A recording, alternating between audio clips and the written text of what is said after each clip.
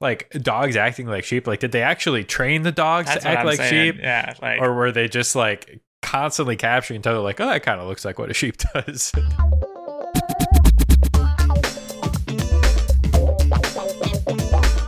Hello and welcome back to the Mo Video Games Podcast, Tech News number 3. It's really about the gaming news, and we are here. Gamescom is in full effect, so we got lots of gaming news to catch up on.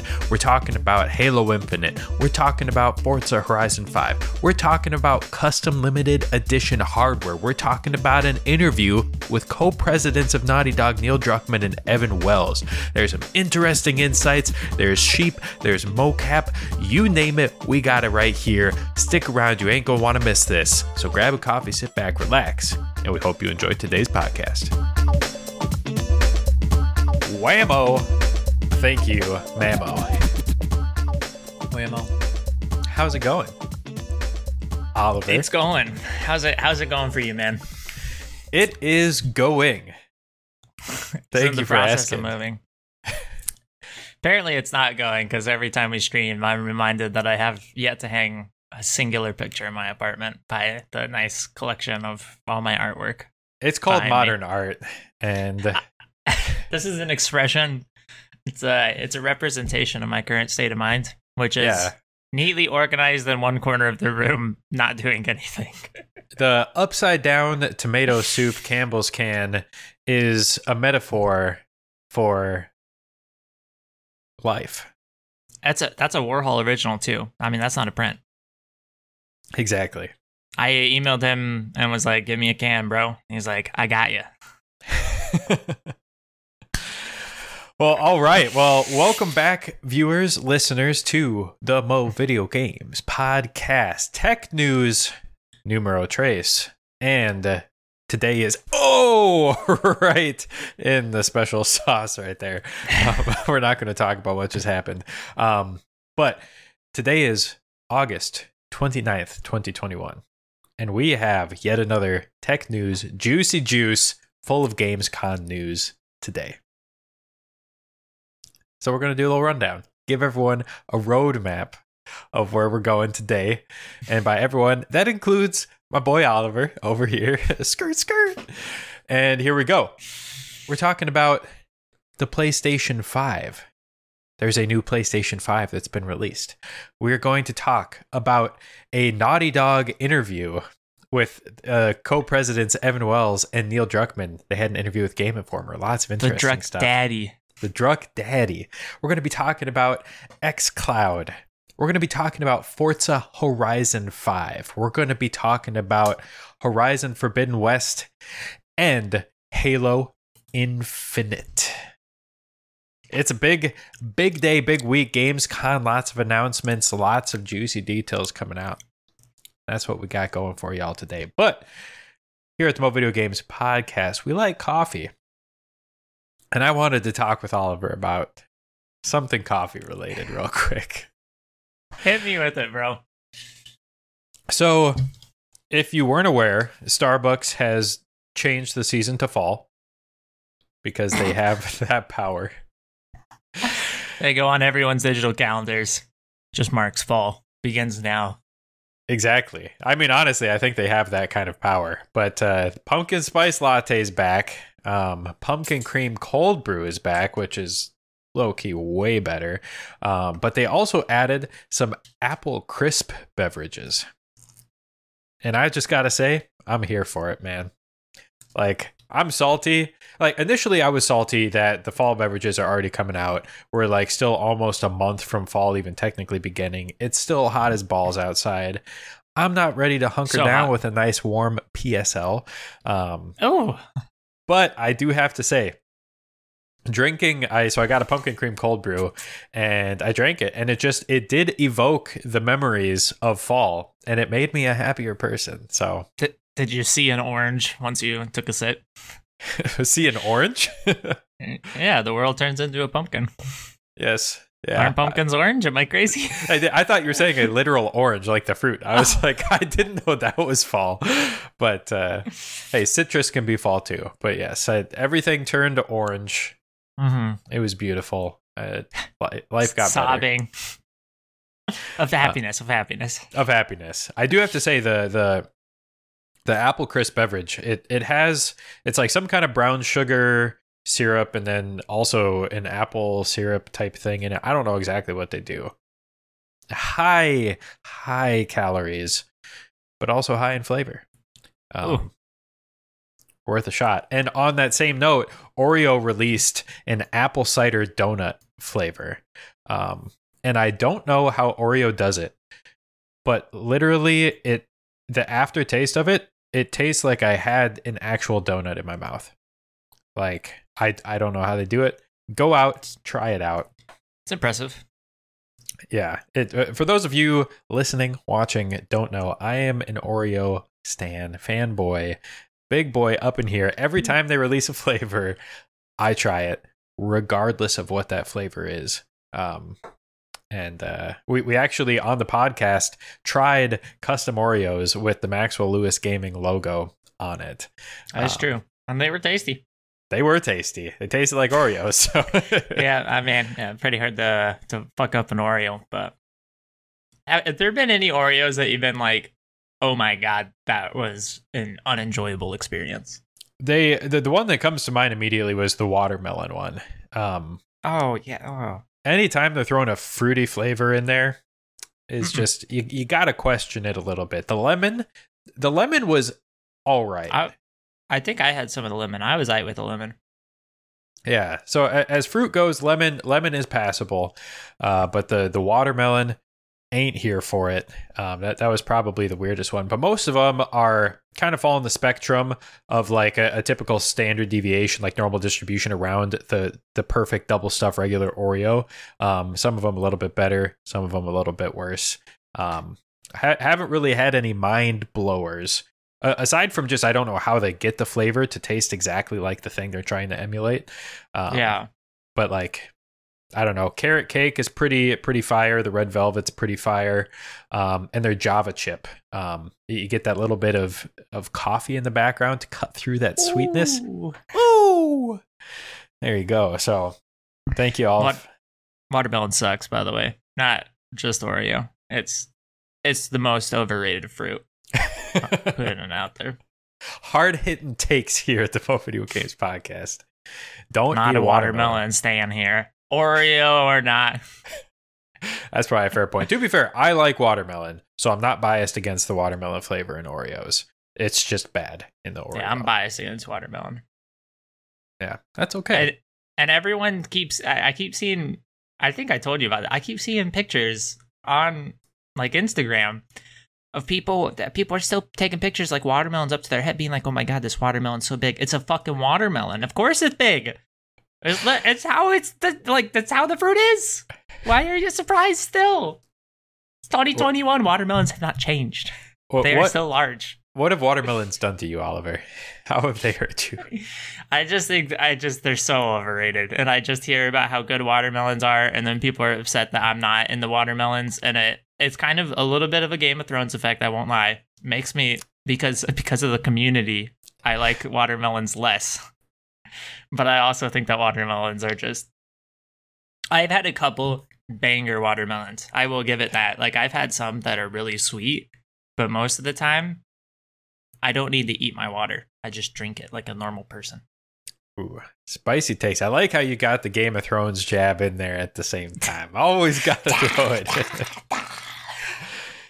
Not too shabby. But yes, Oreos, huge fan. Thank you for coming to my TED Talk. Don't get the watermelon ones if you ever see them again. But most of them are pretty good. Pretty interesting. Worth a shot if you want to check them out. But yeah, just want to get that out of the way. I'm here for limited editions. I am the target consumer for most companies trying to do that shit. So it works every time. Shameless nut punch right there. Yeah, unlike the literal nut punch I had earlier in the podcast. But was that Mocha or you? No, that was me. Like right when we started, I accidentally punched myself and it kind of hurt. So there's your TMI for the day. Yeah, I got the hurt part for sure. But anyway, tech news, baby. That's tech news right there. So let's start with again League of Legends news, because I know there's some spicy stuff going on right now. All right, I'll keep it brief. Fnatic, rightfully so, beat G2, went to Game 5. I mean, it was a good series, but Fnatic looked better the whole time. So right now, they're going against Mad Lions. So I am not watching LEC finals because I love you guys that much. Mostly just Maxwell, but also our Canadians. Thank you. And then last night it was the not so lovingly nicknamed 100 Wheelchairs, aka 100 Thieves, nicknamed by Doublelift himself, versus Cloud9. And yeah, Cloud9 looked really bad, and 100 Thieves won. So it'll be a TL versus 100 Thieves for the LCS, or North American, if you will, finals tonight, and European finals. Game 3 at the second of this recording, tied 1-1. We'll see where it goes, but I am guessing this LEC finals to go to 5 games, and it's gonna be a banger. So is this to determine who goes to Worlds? Both these teams will go to Worlds. It will determine their seeding, but they both guaranteed got a slot at least. So this is for local glory and World seeding, which makes it more exciting because when there's a little bit less at stake, you can take more risks. Oh yeah, I had no idea what's going on in these games, and it's great. All right, well, if you're listening to the recording right now on Sunday, August 29th, make sure you listen to the full podcast and then go check out the LEC games. That's pretty hype, though. So we will try and keep this as short and sweet as ever because that's what we strive for at the Mo Video Games Podcast. We never exceed an hour. Ever. Never happened. Doesn't happen. But with that in mind, we'll just hop right into it. So, as I alluded to, new PS5 console out in the wild already. It is lighter and has new components. And by that, I mean it is 300 grams lighter and it has a new screw to put in the base. And that is the only difference. You can now screw in the screw by hand instead of needing a flathead screwdriver. And aside from that, it is identical. They don't know why it's 300 grams lighter, but it is lighter.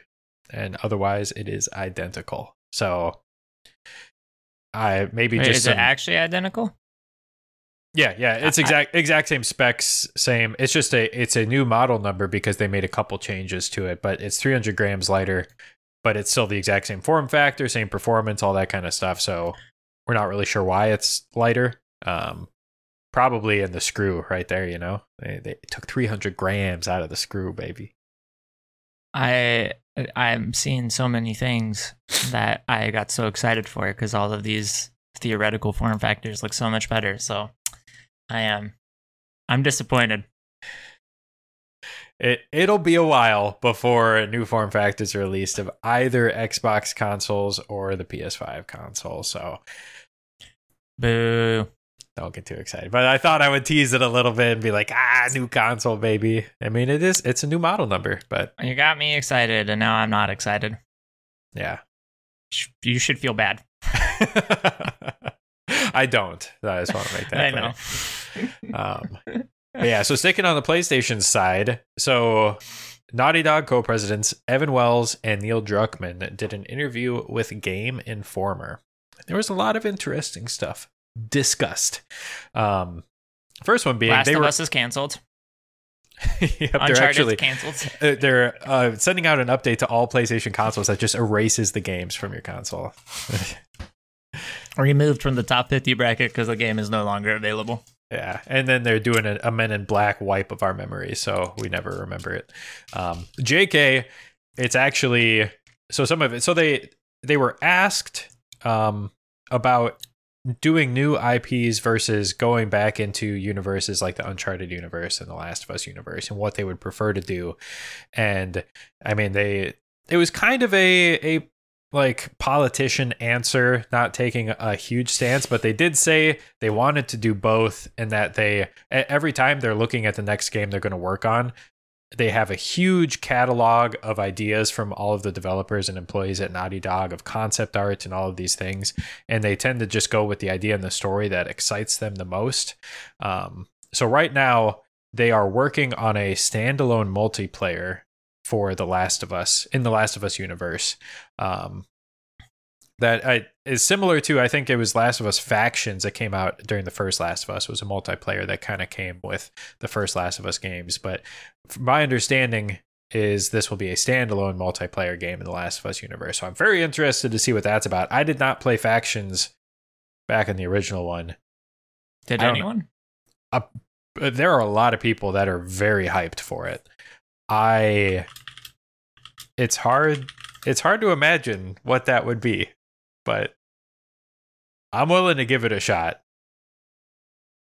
Yeah. I'm hesitant. That's where I'm at. Yeah, that's about where I'm at. That Naughty Dog single player story driven games. They said in the interview that is 100% their DNA. Why people come to Naughty Dog is to do single player story driven games. So the multiplayer thing is just kind of like, oof, a bad idea. Maybe. Yeah, I just like That's No Moon development studio. I'll be cautiously optimistic. You know, I want new IP. And so new game type in an old IP, kind of, it's new, it's different. I feel like it never works out. I feel like when games try to do this type of stuff, it always feels real bad. When you got something that works, you're not guaranteed to just be able to paint it a different color and then be like, oh yeah, this is it, baby. So That's fair. And I didn't play Factions, like I said, from the first Last of Us game, and a lot of people had a great time. So maybe they are onto something, and it is going to be great, and there's going to be a huge fan base that likes it. But yeah, I think I'm with you.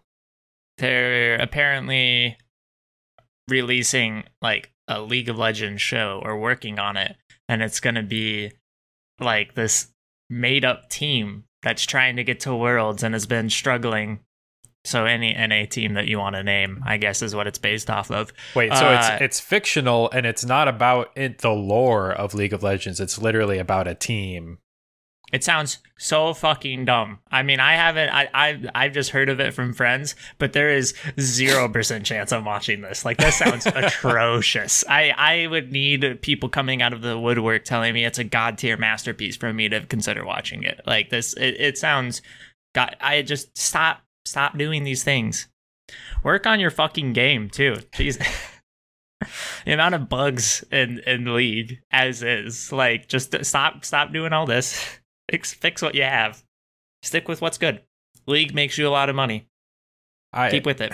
I just can't believe they're doing a fictional story. They have literal teams that they could do exciting documentaries about, and they're like people. Like team, like members that people are already attached to, you know, like there's so many people that like are like have huge followings just because of their like esports career, right? Just use that. That what I would consider watching, you know, if it was sure informational, I guess, or whatever you want to call it. Yeah. But yeah, biographical. That's a good word right there, baby. But yeah, no, it sounds 100 Garbo. Sick. I'm reporting. Yeah, so don't watch that. Official reviews already out for the Mo Video Games podcast. It probably isn't even going to get released, but we've already reviewed it. Yeah. It won't be released because the Riot Games listens to this podcast and heard our feedback. Our reviews are so bad, yeah. Yeah.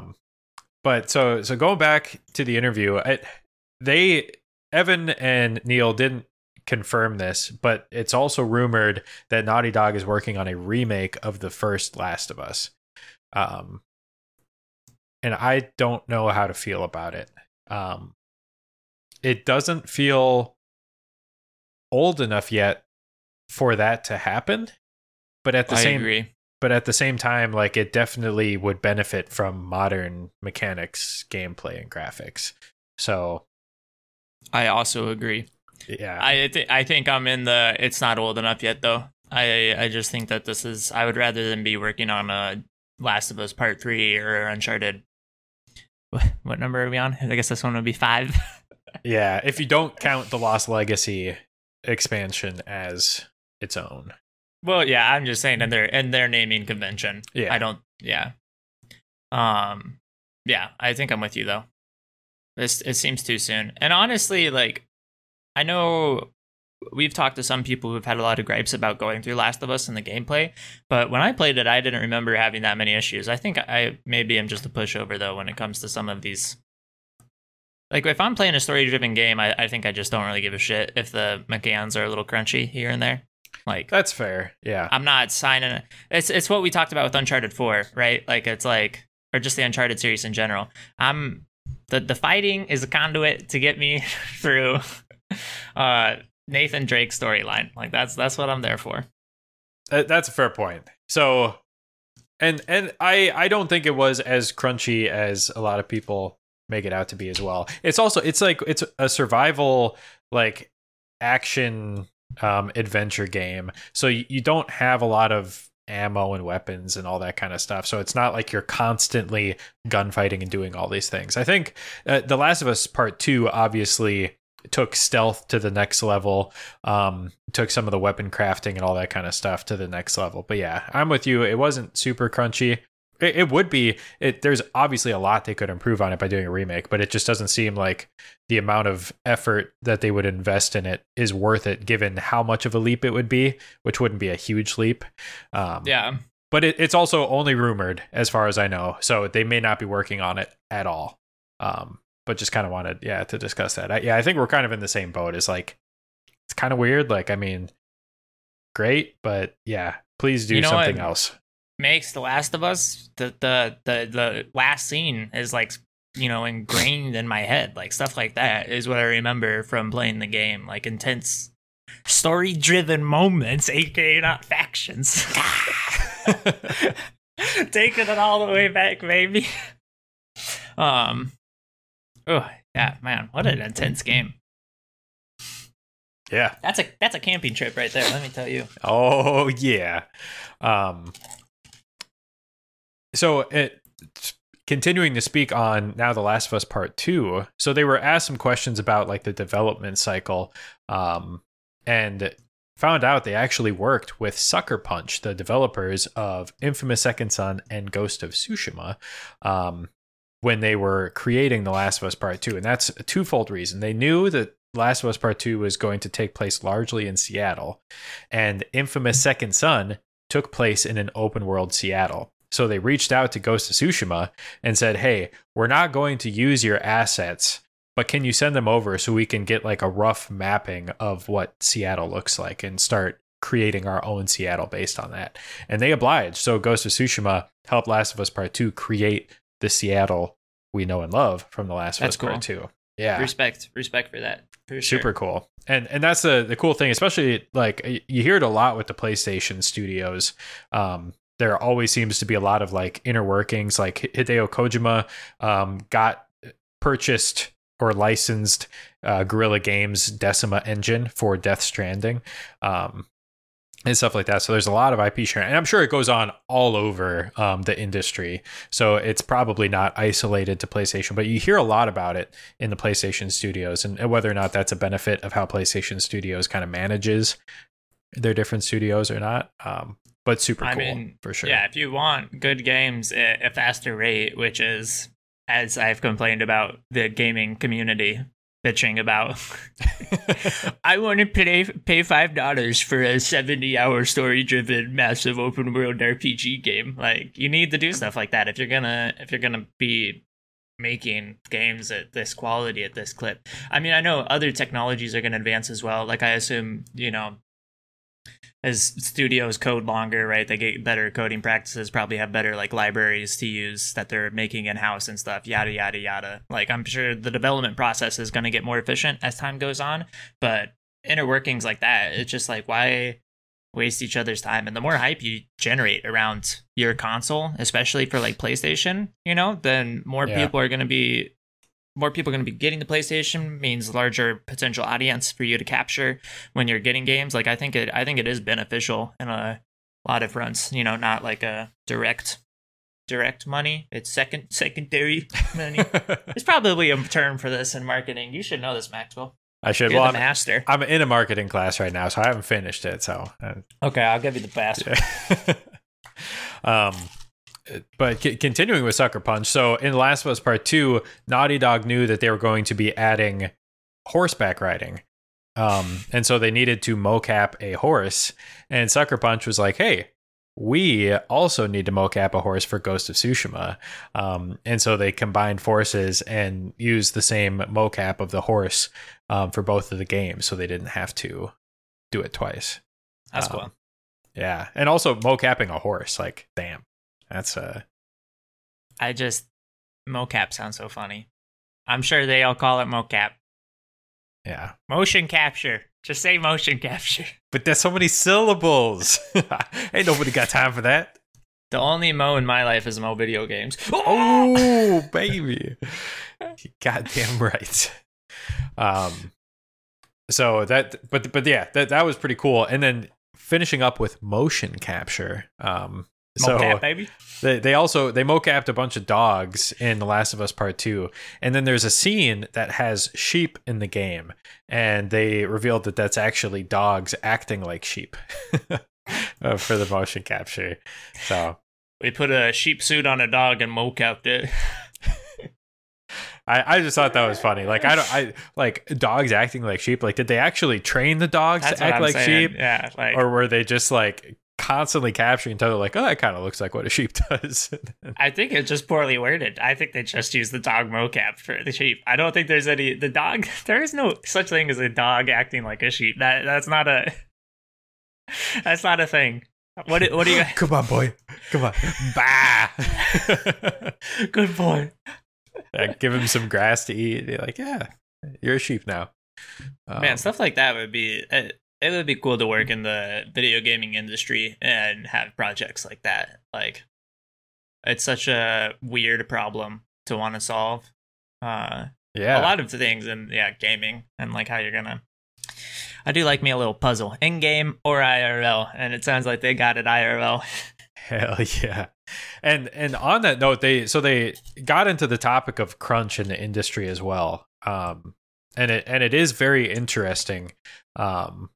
Because Naughty Dog has come under fire, as most game development studios have, for kind of creating an environment where crunch is kind of required. And their discussion of it basically was around the lines of Naughty Dog is kind of the premier development studio where people who come there are striving to make the best quality, like industry standard defining games, technically, visually, all that kind of stuff. And so most of the people who come there want to work more than 40 hours and want to solve these kind of problems. They get very excited and love working on video games and creating these things.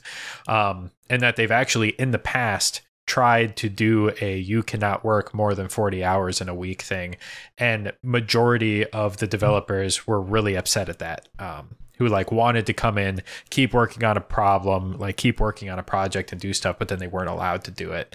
Or they've done like, oh, you can't work on Sundays, but then some people will be like, oh, like I can't come in on Fridays because like I need to watch my kid or something like that, but coming in on Sundays will work better. And like doing some kind of one size fits all approach to preventing crunch is kind of a difficult problem to solve. And so they try to, it sounds like they're trying to take the approach of making it not as required as possible. Like they never say you have to do this, but obviously when every like 90% of the developers are working extra hours and all this kind of stuff because they want to, that 10% that doesn't want to do that can feel pressure, even if it's not being directly pushed at them. And for sure.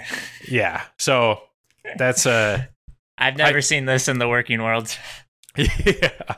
So that's I think everyone listening to this can probably relate to that. The Sigma grind set. Yeah. It's Sigma grind set. Sorry. Done with the memes. It's real. Ooh, Doctor Who is back, by the way. Welcome back, Doctor Who. Good to see you, as always. Happy Sunday. But the grind. Yeah, I don't know. I don't have any good ideas on how to solve it. I would want the ability to work more hours especially when it's on a project I'm passionate about. Like kind of working hard on something you're really excited about can be exciting. Like if you're happy doing it, you don't mind working the extra hours, but creating an 100%. environment that allows that to occur and also doesn't punish people who want to have more of a work-life balance and do that kind of thing is a very, I feel for the developers that have to make those decisions and try and do it and balance that scale, because that's not an easy task. I think that is probably a kind of unforeseen advantage of working remote is there's a lot less, like, I'm getting into the office after this guy gets in and leaving the office before this guy gets out, you know, like stuff like that. When you see that, you're like, oh man, like maybe I should stay and do that one last thing I've been thinking about or something like that. Where when you're working remote, you probably don't have that same, like, what do you know, like you don't have that vision, I guess, or whatever you want to call it. Yeah, because if you can physically see people in the office late and then you're like, oh, well, should I leave? Does it look like I'm not trying as hard because so and so is still here? We're in an online setting. If a company truly isn't going to punish people for only working the hours they were hired to do, in that case, they can allow people to work longer hours, allow people to get off when they are. They can monitor all that shit, but just let it be. And there's a little bit less that peer pressure. I agree. I think that's a fair assessment. I mean, you can still see people on like Slacker teams or whatever they're using. But I also know that like, and like my experience, you know, I'm on a computer all the time. So it probably looks like I'm online, you know, to a lot of the people I was working with literally all the time, just because I sit at my computer a lot. So, but I do think that it's interesting. I feel like in a game development studio, I feel like the benefit of being in person would actually be a little bit higher, because I feel like in environments like that, that's where I want to be able to, you know, I'm mental blocked on how to deal with this mechanic, and I want to just talk to someone, and even if it's just me bitching about how difficult this is, I want to talk to someone to figure it out or something like that, right? Like that's something I think you want a lot of bounce, and sometimes just throwing your fingers at the keyboard's a little annoying to get a whole bitch session out on like something that's going on. So yeah, and there's got to be a lot of cross-functional efforts on game development where art direction is working with gameplay and working with the story and the narrative, and oh hey, I think this new design would be really cool. Art, can you make a new weapon that looks like this so that I can try and implement it mechanically, or like I think I can do this, or the blah blah blah. Like there's so many parts of a game that have to fit together that it's really hard to imagine. And that's why so many of these games have been delayed with all the remote working in this COVID environment. It is a new normal that they're trying to work out. So, which just goes back to there's no easy solution to fixing the crunch problem and the working remote problem and all these things. So, yeah, next time feels bad. It does feel bad.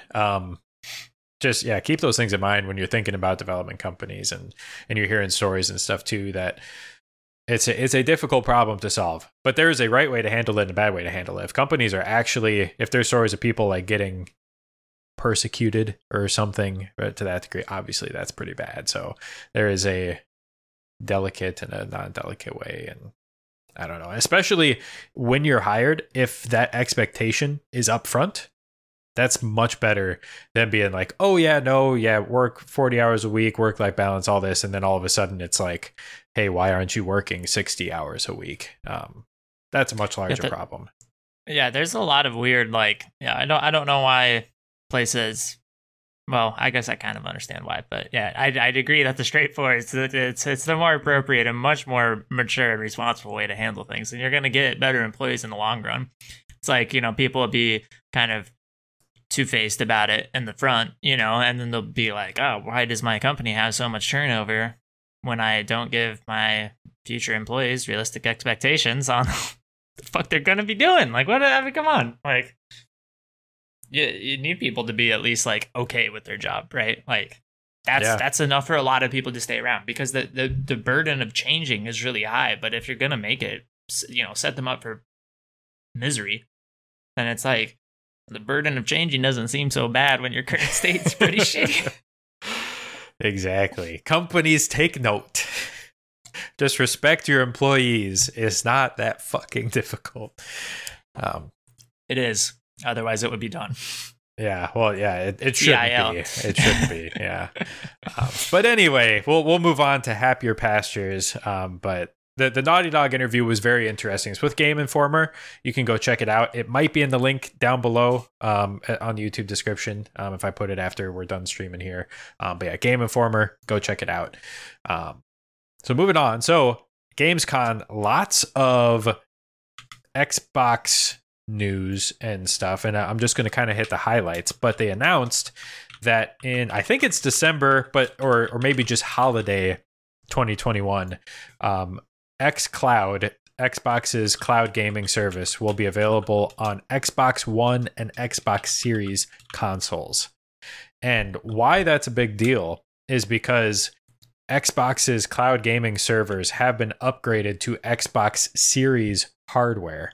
So if you have an Xbox One, by using xCloud, you can now get Xbox Series level graphics and gameplay without purchasing the new hardware. So my biggest gripe with that is I still have yet to have a good cloud gaming experience. I've used xCloud on fiber, gigabit internet, low latency, Wi-Fi, hardwired connection. Done it with Stadia. I've tried betas with Amazon Luna and like pretty much every cloud gaming thing, and every single one of them still has latency that you can't get over, or stuttering, or weird things that happen regardless of how good your internet connection is.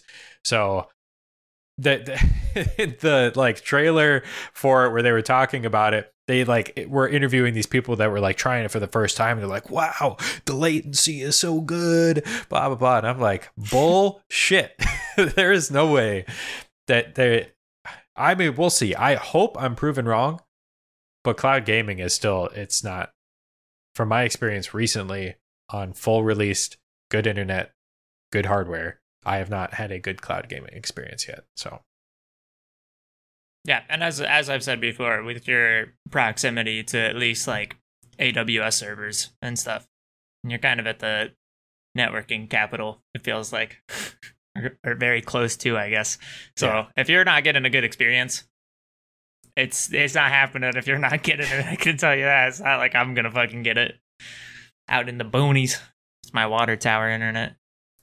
Now it's better than that, but I do think there are some games and some use cases where it can make sense, where it's not a high, anything that's fast paced, racing game, competitive multiplayer, those kind of things I think that's where it's going to not be great, at least initially. But some slower paced games, puzzle games, games more built for the environment and stuff, I think that is kind of it's a cool option. It's a cool addition. I'm not going to slam anything, especially when it's included as part of Game Pass. So if you're subscribing to Game Pass, which we've talked about, has some pros and cons, but on the most part is a pretty cool service. And now you're getting access to that in addition. It's like, okay, great. Like if I'm not paying separate for it, whatever. It doesn't have to be great at that point. So I will support. And respect. And the more people you get it out to, the better you can start working through bugs, and the more incentive. Like when you have a larger user base, it's like, okay, now we can start actually fixing the problems, do more case studies, beta testing, blah, blah, blah.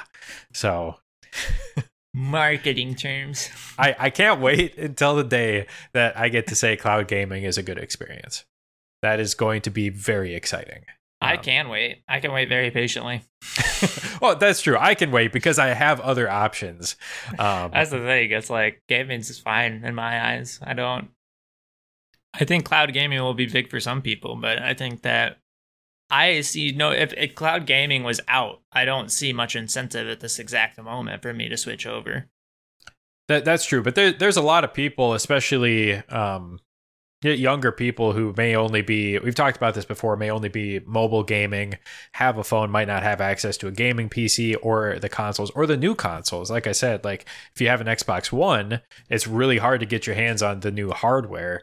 But with cloud gaming, you now have access to the capabilities of the new hardware. So there are plenty of use cases. Yeah, for you and me, obviously we're deep in tech realm and have access to all the games we would possibly want. We're in the South. We're in the South, but there's definitely lots of use cases out there. I do think if, depending on, well, no, because there's so many people with stakeholders. I feel like when cloud gaming works, we'll say when, why not? We'll be optimistic. It has to eventually. I find it hard I just, whether or not I'm dead before then is a different thing, but hey. I just think that in my eyes, cloud gaming would kill the Xbox entirely unless they start doing something. Like the only reason I would get the Xbox right now, I've said this before, is if I didn't have a PC and wanted gaming, right? Like, because if I'm only doing gaming, then I totally understand why you just get the Xbox, right? But once cloud gaming's out, it's like there's going to be so many people. I'm sure the cloud gaming like pricing I think is pretty competitive. It's like, why the fuck would I buy an Xbox when I can just have the games at my fucking fingertips? Like, yeah. And that's, I think, what Xbox is trying to do. I think they are trying to kill the Xbox console. And I think they've been open about that too. Like our own revenue. But that's the thing is, Microsoft and Sony don't make very much money on console sales. The only benefit of the hardware sales is that it locks you into an ecosystem. That's the only benefit, where they can start selling you digital versions of games and making hella margins of profit on those things. So that's it. So Microsoft doesn't care, and especially now that it's like you can play it on PC and play it anywhere. And then xCloud is like, oh, now all I need to do is pay $15 a month for Game Pass. I get access to all the Xbox games day one. I can play them literally anywhere on any device. And it's a guaranteed revenue stream now for Microsoft, rather than, oh, I might spend $60 every 4 months maybe to buy a game. Like, from a business perspective, Game Pass and xCloud makes a lot of sense for Microsoft. Yeah. I mean, imagine picking up coffee with your friend and you look over and he pulls out his controller with his phone up, playing Forza Horizon 4. I mean, that would just be crazy if that ever happened. That would be crazy. And I can say from experience, that's why I'm excited about cloud gaming, is because when I did that, if you didn't know, that was me. It was wild. I was like, I'm waiting for coffee, and I just pulled out my phone with a controller, and I was playing Forza Horizon 4 in the car. And ignored your best friend. That's even true. though I was totally about it. I wanted to see how it looked. Like that was dope. That was dope. That was also fucking hysterical. We're playing a driving game in a car. That's Inception right there. Yeah. Well, hey, new Teslas have that too. They have like driving games built into the infotainment, and you actually use the steering wheel and gas and brake in the car to control it. So it is the future, man. It is. That wouldn't that be crazy when we start going like super tech in the cars, and now we actually have xCloud like in your Tesla, or whatever electric car you have with crazy infotainment. And now I'm playing Forza Horizon 7 with the steering wheel and stuff in the car while I'm waiting for my coffee. Well, yeah. I mean, when self-driving cars end up panning out, or become ubiquitous, because I feel like that's an endeavor that people will work tirelessly for until it fucking comes out. Feel good about that one. Absolutely, yeah. Yeah, I mean, it's like, now what are we going to do during our commute? Like, I don't know. I guess read a book or play video games. That's probably what I would do, right? So it's like, you're going to need to build it. Well, people will start building entertainment in the car. You don't literally have to, but I think it's an inevitability. When self-driving cars are out, then it's going to be like, what car has kind of the, bells and whistles that make my ride more entertaining? Yeah. And that's so already weird. I think it's Consumer Reports has reported that the user interface in cars is the number one purchasing decision for consumers today. And that's largely because the NVH, the noise, vibration, and harshness, I believe, of cars have all kind of come into this like equilibrium of most cars, like from what they're designed to do, get you from point A to point B, are pretty similar experiences. But the user interfaces, how comfortable the seats are, those kind of things that you interact with are the most important. So absolutely. I mean, it's a future that's basically here. Yeah. So the UI in my car, I will say that much. I mean, I don't really care. I certainly did not buy the car for the UI, so I'm also glad I didn't switch to an automatic. I think about it every time I drive. Love driving my manual. And I love that most of my family members cannot move my car and I have to move it. so that way no one's going to be asking me to take my car.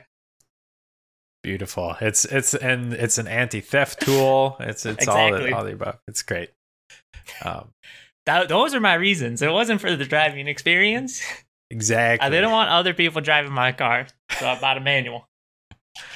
Well, speaking of cars, so Forza Horizon 5 had a huge showcase during like Gamescom opening night stuff, and showed the first 8 minutes of gameplay where it's like the huge opening kind of shows you different parts of the map, different cars as like a showcase of what to expect for the game. Looked pretty hypey. Yeah, what did you think, Maxwell? Because I wanna know how hard the train is chugging along. I need to know what's velocity here. Where are we going? So the hype train for Forza Horizon 5 started off at full tilt, accelerator open all the way. And then because I love the Forza Horizon series, it was pre-ordering was a foregone conclusion. That was going to happen of the Ultimate Edition, whatever the highest thing is. But the hype train, they added some nitrous and they slapped that nitrous button hard with this first opening 8 minutes because, my goodness, they had a wide body C8 Corvette. You can choose between that, the brand new 2021 Ford Bronco Badlands, or the Toyota Supra as your starter car. And you think, oh, you have to choose between one of those. That's a hard decision. No, you choose one of those to literally start driving in, but all three cars are in your garage to start. I know which one I'm picking at the beginning. Which one you picking? Wait, guess which one you know which one I'm picking. Toyota Supra? Oh, of course. Of course, yeah. I mean, that was easy. Oh, that was so easy. Oh my God. Easy. I would love to drive a Supra. Oh, I mean, probably not own one just because they're a little flashy, but yeah, my God, do they look fun as fuck to drive? Hell yeah. So that got me hyped. The entire map looks crazy. The graphics, mind blowing. And they also announced they have a Ford F450 pickup truck. Super disgusting duty in the game. It is. That's why I love the Forza series, because they put every car in the game. Not literally every car, but it doesn't have to be a super car, a fun, fast car. They have, like, Forza Horizon 4 has over 700 cars in it, I believe. And so this is going to be, I'm sure, just as many, if not more. So they put all kinds of cars. Classic cars, new cars, super cars, normal cars. Puggy Boys. Puggy Boys. Class of their own. It's going to be in there. So I'm excited. I'm excited to drive a Ford F450. That's probably going to be my first vehicle purchase in the game. I'm not going to lie. I am excited for the game, but when I was watching it, it did really make me think, as someone who's a much more casual driving game enjoyer, I really want to see what additional content that they put in, because it feels right now like it could very much just be like the reskin and release, you know? Like, I mean, the map's bigger, but I thought graphics wise, I did watch it on my phone. I don't have a 4K display to watch it at full res, but like, I thought graphics wise, I thought Forza Horizon 4 looked fucking amazing. Like, I wasn't, blown away with how much they improved to 5. I'm happy they kept the driving mechanics the same, but a lot of the map layout felt kind of similar too. I mean, there were some areas that were definitely unique, like the jungle looks really exciting, and I think that'll be fun to drive through. But that last scene where they're driving down the coast, that feels the same as the eastern side of Forza Horizon 4. Like that felt like the same highway. Just throw some sand over the grass, and then bam, your map's done, baby. So yeah, I'm excited to see what they do add. I'm assuming they will add gameplay, but they're gonna have to do a lot for as usual for me if I'm gonna knock this above or knock Forza Horizon 4 out and put this above 4. Like, yeah, I got to see some sauce. To do F450 is not the sauce I need. to bring back a Mo video game staple, Far Cry 3, Far Cry 4. Oliver, I think I kind of fall into this too. I just happen to be a huge car stan, so like if it's a car game, I'll probably buy the new one regardless because I just want more new content of cars. But the Far Cry 3, fantastic game. Far Cry 4, I think objectively better, but it's a marginal improvement over Far Cry 3. So there's not enough really there to maybe justify them making the purchase, unless you just wanted more content in the Far Cry world. But it's very similar to Far Cry 3. Objectively better in terms of gameplay, but I think that story, I think Boss or whatever, like that is one of the better villains in a video game that I think exists. Like his actor was insane. Like, but yeah, I mean McCann's for sure. Like they polished up the game. Like, yeah, I definitely I'm not gonna object to that. Oh, they didn't improve the graphics. Like, but I think yeah, Voss is a very memorable character. Surprisingly, the longer I've gone out from that game, it's interesting to see what I recall. But yeah, that was definitely that. And then the other memorable thing is you skin the first animal and the main character is vomiting all over. Oh God! And then the second one, he's like, oh yeah. It turns into the Kool-Aid Man for number 2. It's like the most unrealistic transition from just being like, I'm a normal city boy to now I'm a cold-blooded killer, hunter, prowler on the claw. That's very true. See, and that's why it's a terrible game. Objectively. I mean, yeah, there's plenty of things that Far Cry 4 did do well. I'm not objecting to that. But similar thing with Forza Horizon 5. I don't think it's going to dramatically change a lot of things, which to some extent, if it ain't broke, don't fix it. Yeah. The one thing they are adding is called Events Lab, which essentially, so the developers have said they're actually giving a lot of the developer scripting tools and map creation tools to the players, which they said they're cool. Actually very nervous about because they don't know what players are going to be able to do with it at launch. But essentially, like actual scripting where you can say like, if this happens, then do this, and create different rules for events and create these cool things, which they started adding at the end of Forza Horizon 4. So they seem to be kind of continuing down this like player creation side. There seems to be more emphasis on the stories and businesses in Forza Horizon 5, where they had a little bit of that in Forza Horizon 4, but trying to create a little bit more of a, maybe not inherently a narrative, but actual content that is, rather than just win this race, like go do these other things and explore. So I think there will be some cool things, but I'm with you. I'm going to buy it. I'm going to enjoy it either way, but I 100% understand waiting and seeing what is added to the game. I feel very confident I'm going to pick up the game. I'm not like Forza Horizon 4 is too good. Like Jesus Christ, no, not. They can take another batch of my money. Exactly. But yeah, it's definitely whether or not it's gonna do enough to knock it out. Who knows? Maybe if I played Forza Horizon 3, would have said that was better. But that one I feel very good. It's not the case. Well, I have a confession to make. You prefer Forza Horizon 1 over 2, 3, and 4. And 5. I have a problem. So, Forza Horizon 5 unveiled a special edition controller to coincide with the launch of Forza Horizon 5. Come on, man, dude. They didn't. No. And No. goddamn well, I No. pre-ordered that. Oh my god. Maxwell, you do have a problem. I do. Let me Google Forza controller. I mean, wait, what am I looking at right now? Oh, I'm not a fan of this one. I'm not vibing with it. I didn't think you would be. It is a very polarizing look. A lot of people dislike it, but there is something about it that I like? love. It feels like, I don't know. Yeah. I didn't get much of the, like, you didn't really see much of the festival in the 5 trailer, which is why I think this just reminds me of 4, because this lines up with the festival, I think, the most in terms of why it is the way that it is.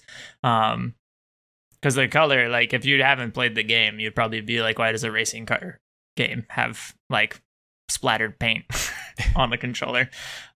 So yeah.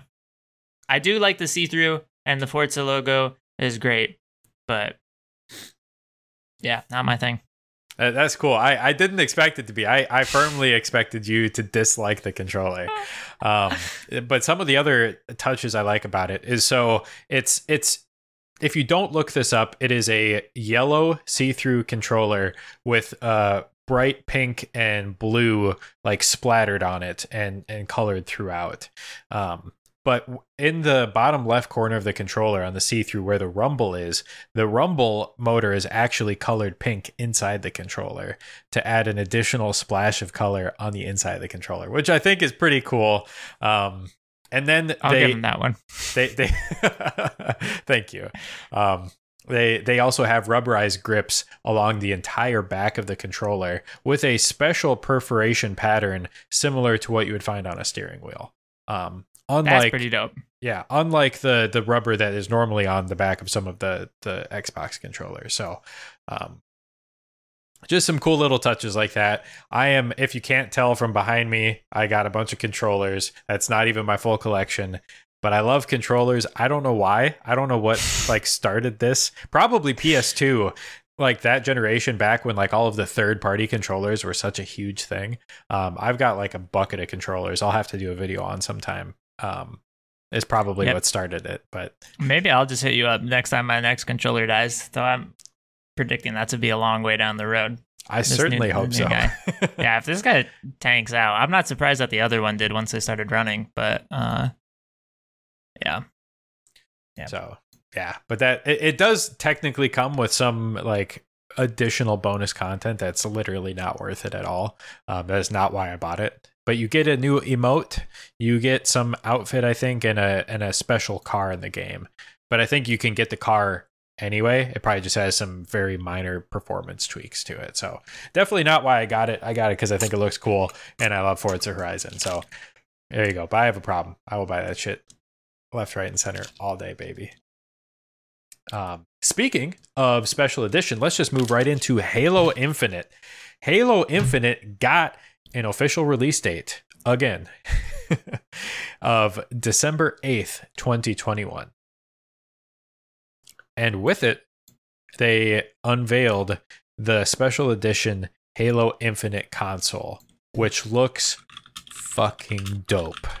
Am I going to like it, Maxwell? I think you will. I feel pretty good about this one. They have not fucked up a Halo console in a long time. Yeah. It looks pretty dope. Yeah. It's also go and check this out. It is already being scalped. You are not going to be able to probably get one for a reasonable price. So that's kind of sad and disappointing, as is the case with all of the new consoles. But it does look pretty cool. They also released a new Xbox Elite 2 controller, Halo themed, that I am less enthused about the design of. I got nothing.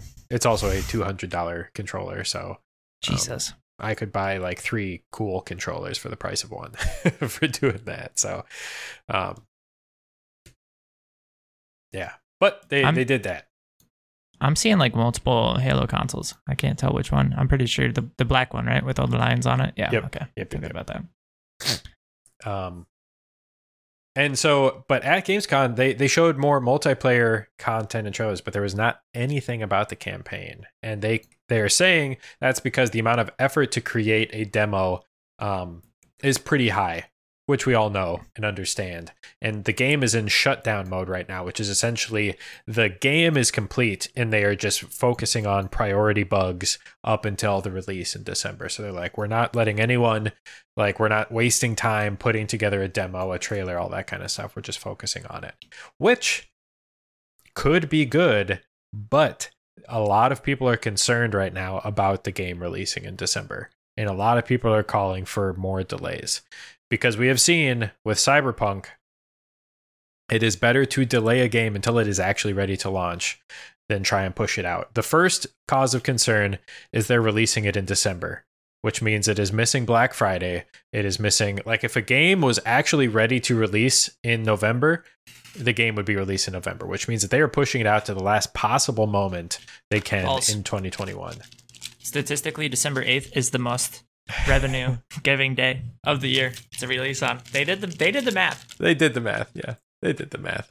So that's concern number one. Concern number two is it is launching without huge features. First one being campaign co-op, a staple of the Halo franchise for who knows how long, and it will not be available until 3 to 6 months after the launch of the game. It's a deportable offense. Honestly, like that's pretty bad.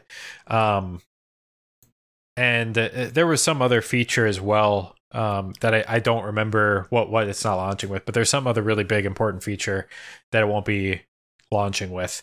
And so there's like it's missing features. They're not showing any content, like claiming it's to like hunker down and fix all these bugs and all that kind of stuff. But with the delay, like the state the game was in last year at this time, which is what caused all the controversy and caused them to delay it, a year doesn't seem like enough time to get it to a playable point, especially with changes in the director of the game amidst that time and COVID and everything. And there's a lot of concern going around. It might be okay. It might be fine. But there are some warning signs that are showing for this game. So just go into it cautiously optimistic, the theme of today's podcast. I would suggest not pre-ordering the game, especially because the multiplayer will be free to play. So if you want to play, if you love Halo for the multiplayer, you don't have to pre-order anything. Play the multiplayer, wait until more reviews are out about the campaign. And if it's great, boom, you get it. Or if you already have Game Pass, you're good anyway. You don't got to worry about pre-ordering. But I got nothing other than I would suggest not pre-ordering like any game ever, unless it's something like Forza Horizon 5 that just like, I mean, yeah, they're certainly not gonna fucking throw it into the dirt and mess it up, right? Like that it's gonna be a good game. Like there's very low odds. But yeah. Oh, like Forza Horizon? Is that what you're saying? Yeah. Oh, yeah. But Halo Infinite, I don't know. No, that's why I'm like, yeah, even games like Forbidden West, I wouldn't pre-order it, even though I'm super hyped to play it. Yeah, fair point. That is another game I will pre-order. But do as I say, not as I do. I am dumb. I just bought Oliver and I custom controllers for Mo Video Games, and I just bought another controller. I'm stupid. I have 12 controllers like fucking behind me. Like, don't do what I do. The good news is when you have guests over, we're never at a lack of charged controllers for party games. So it's very true. Yeah, I already have 4 PS5 controllers. Like that's Jesus Christ. So just keep that in mind. Don't do what I do. Anyway, and then the other thing, so Halo Infinite multiplayer, the battle passes. So battle passes, I didn't actually know what a battle pass was because I don't play those types of games. But essentially, it's typically there's a free one given to players on multiplayer games, and it's essentially as you progress and get XP, you unlock certain things, whether it's emotes, character customizations, all that kind of stuff. But then often there's also a like premium tier battle pass that gets you more cooler gear. that kind of stuff. But they're typically kind of seasonal. So there'll be like a season battle pass, and then once you're done with that, it goes away, and now there's new battle passes out. And once that battle pass is gone, it's gone for good. Halo Infinite's doing something cool and saying all battle passes, they will not expire or go away. So once you purchase it, you can essentially continue to load that battle pass and get more progression in it if you want to try and unlock the higher reward tiers in there. So it's not like, oh, I'm going to pay $5-10 however much for this battle pass, but like, man, I have to unlock these rewards in this couple months that the battle pass is active if I want them. It's like, no. If you think there's stuff in there that's cool, you can get it, and you can take as long as you want to unlock those things. So that's nice. Yeah, good on you, Xbox. They've definitely been going down the consumer friendly, for the most part, path. But the problem is, a lot of people are upset with, is that there is no per match experience for the Battle Pass. So most Battle Passes and online multiplayers, you get experience for every match you play. So if you want to just keep grinding to get experience, you can. Halo Infinite multiplayer battle passes are only going to have challenges that you complete for experience. There's a couple potential issues with that. One being multiplayer, a lot of them are team-based. So if you are only incentivizing experience by completing specific challenges, you're now incentivizing players not to do the objective of that particular match, but to complete the challenges that they need to complete, which is going to make team-based activities theoretically more difficult to do. And they did say that it is almost impossible to run out of challenges. But almost impossible is not impossible, which means that people who really want to grind will eventually run out of challenges, and then now any additional playtime is not going to be rewarded. So, yeah. I don't know if you have any thoughts or experience with Battle Pass or Battle Passes on that, but they have something kind of similar for League, where you unlock stuff faster. You pay. They always have a cycling rotation of events, right? Like normal battle passes, and then they'll show you like your little like stash of extra tokens you can get, and you can purchase it to get more skins. But yeah, bro, it's a free to play game. I don't need to spend money on it. Exactly. So that's and when they do battle passes that are purely cosmetic and not gameplay, that's like kind of the best of both worlds. Like it allows them to make the huge revenue stream of microtransactions without punishing players for not spending money. Yeah. So that should be good. But the challenges thing, it will be interesting. There will be challenges that for completing matches and winning matches. So the per match XP will still kind of in some way be built into the challenges to some extent. And we don't know exactly how it's implemented. You would have to hope the developer is thinking about that. But there's a lot of feedback right now, negative feedback about this. So we'll see. Just again, I don't really have skin in the game because I'm not a person who's going to like super grind one particular multiplayer game in particular. But for those people who do, yeah. So we will see.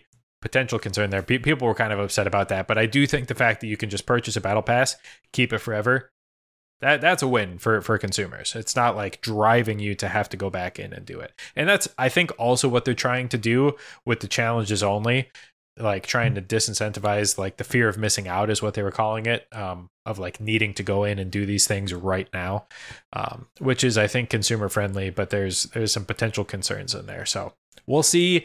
The campaign, the multiplayer, be warned, take caution.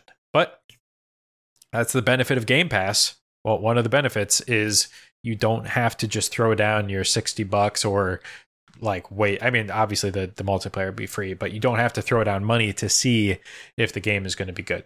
You can just try it out. So yeah, Game Pass is actually OP. Yeah. The more we talk about it, the more I'm like, you know what?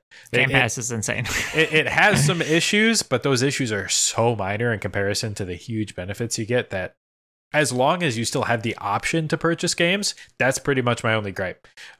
If you have the option to still purchase the games, Game Pass is like essentially no fault in my eyes. So pretty OP. And that's all I had in Halo Infinite. Last thing on here, Horizon Forbidden West also got a release date.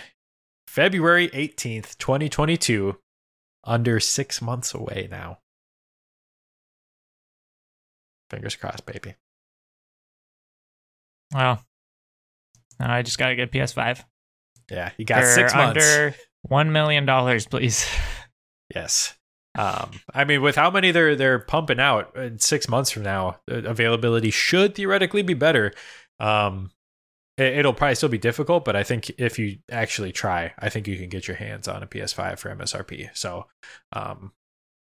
yeah, I'll probably wait until once Ragnarok is out, then I will probably be looking at getting one.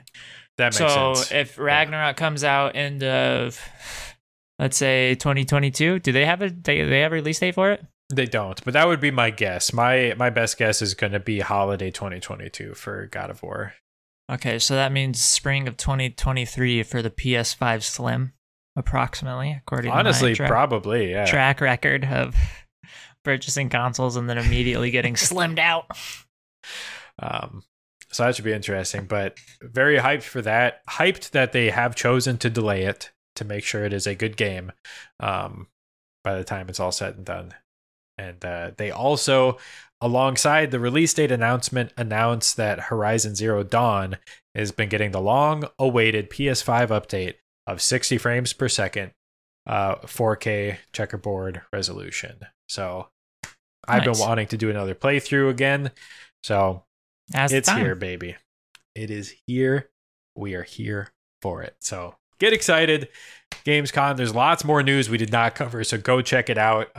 Lots of stuff in gaming news this week. I guess maybe we can kind of wrap it up. Purple Misfit had the idea, the suggestion that we talk about what we're playing currently in the discussion. So just kind of do a brief touch on that. I have been playing Ghost of Tsushima, if you didn't know. Still, but I just downloaded I got the director's cut that has the PS5 improvements. The PS5 improvements are much more noticeable than I was expecting. Mainly from the PS5 DualSense controller. The haptics, wow. So like when your horse is galloping, you actually feel the horse galloping in the controller. That's pretty crazy. That was bizarre. I was not expecting that. And at first it was a little bit much, but now I'm kind of liking it. And then the bow action. It's the first game I've played with a bow action that has the adaptive trigger. Yeah. It's weird. But I kind of like it. It's it takes some getting used to. I don't know how to feel about it yet, is all I'll say. Time will tell. And then the more you get used to it, the better it's going to be. But I do think it will take a little bit of time to not think it's weird. Yeah, I guess is the best way to say it. I'm used to just pa-pam, pa-pam, pa-pam. So you have to do a little more pa-pam to do it. But the technical term, pa-pam. But so that's pretty hype. Ghost of Tsushima, I had a lot of... Oh, I see I am frozen. I don't know what happened to my face there. My phone's trying to tell me that it is time to wrap up the podcast, apparently. Yeah, Maxwell just sent me a picture of the iPhone notepad and just all of his angry thoughts about Ghost of Tsushima. So yeah, there are some gripes that I will be talking about in my Ghost of Tsushima game thoughts, and it was a particularly low moment for me. I was getting hella frustrated with some of the gameplay aspects of the game. So let's keep that in mind. But overall, still enjoying Ghost of Tsushima. Very excited about it. But yeah, that's what I'm excited to see once you complete it. Yeah, what your final thoughts are. I'm gonna have to let it ruminate because right now I'm on the very salty train. Did you already beat it? No. But okay. I'm getting close. But I'm going to need to let the game ruminate to make sure I get a full, because it started off in the 9 realm. Right now with the saltiness, it's back down to an 8 realm. And I think that's not bad with how much salt you have. That's not bad. Yeah, I think the reality is going to be more somewhere in between. I'm gonna have to let it settle so I don't have a super salty game thoughts on it. I don't know why this. Let me try unplugging and plugging back in and see if that does anything. You look great. Right mid blink. Perfect time. I know. I don't know what to do. Let me fight. Yeah, what Doctor Who is asking what happened to me. I don't know, man. If I do that, second, nope, that doesn't do anything. Am I okay? I am okay. All right, that's just our cue to start wrapping up. So, Oliver, what are you playing right now? You already know what I'm playing. League of Lagoons. I'm trying to figure out when the next sale is going to be. I was thinking about starting up another single player game, like doing a BioShock or a Fallout playthrough to see how much they actually suck in comparison to my memory. But I kind of want to just play Ori and Will of the Wisp, but I want to wait till it's not $30. So I might just pick up or run through something else in the meantime until it goes on sale.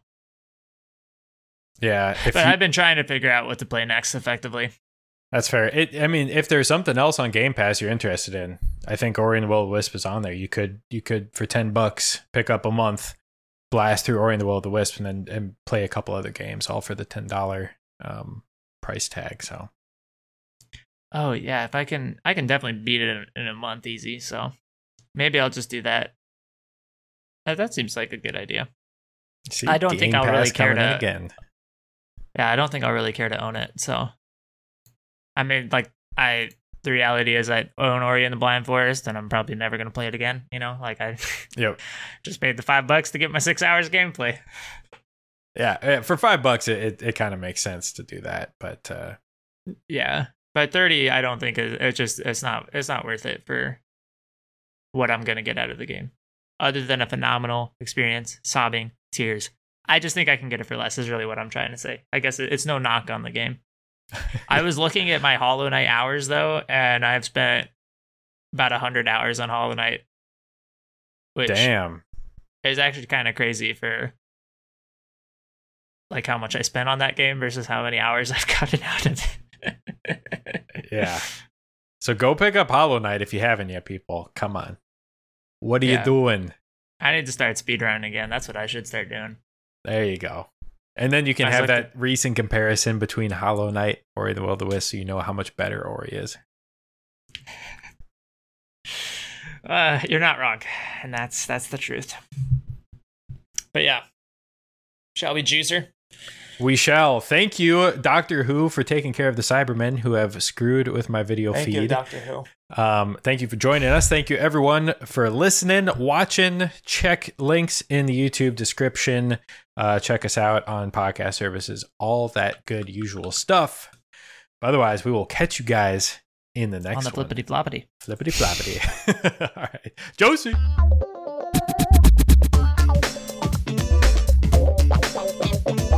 Thank you guys so much for sticking around to the end of today's absolute juicy news podcast. We hope you guys enjoyed it. We hope you guys learned something new. We are curious to hear what you guys have to say about some of the news. What do you think about the Halo Infinite release date? Do you think it's going to be great? Do you think they're releasing it too soon? What do you think about PS5 delaying some of its games?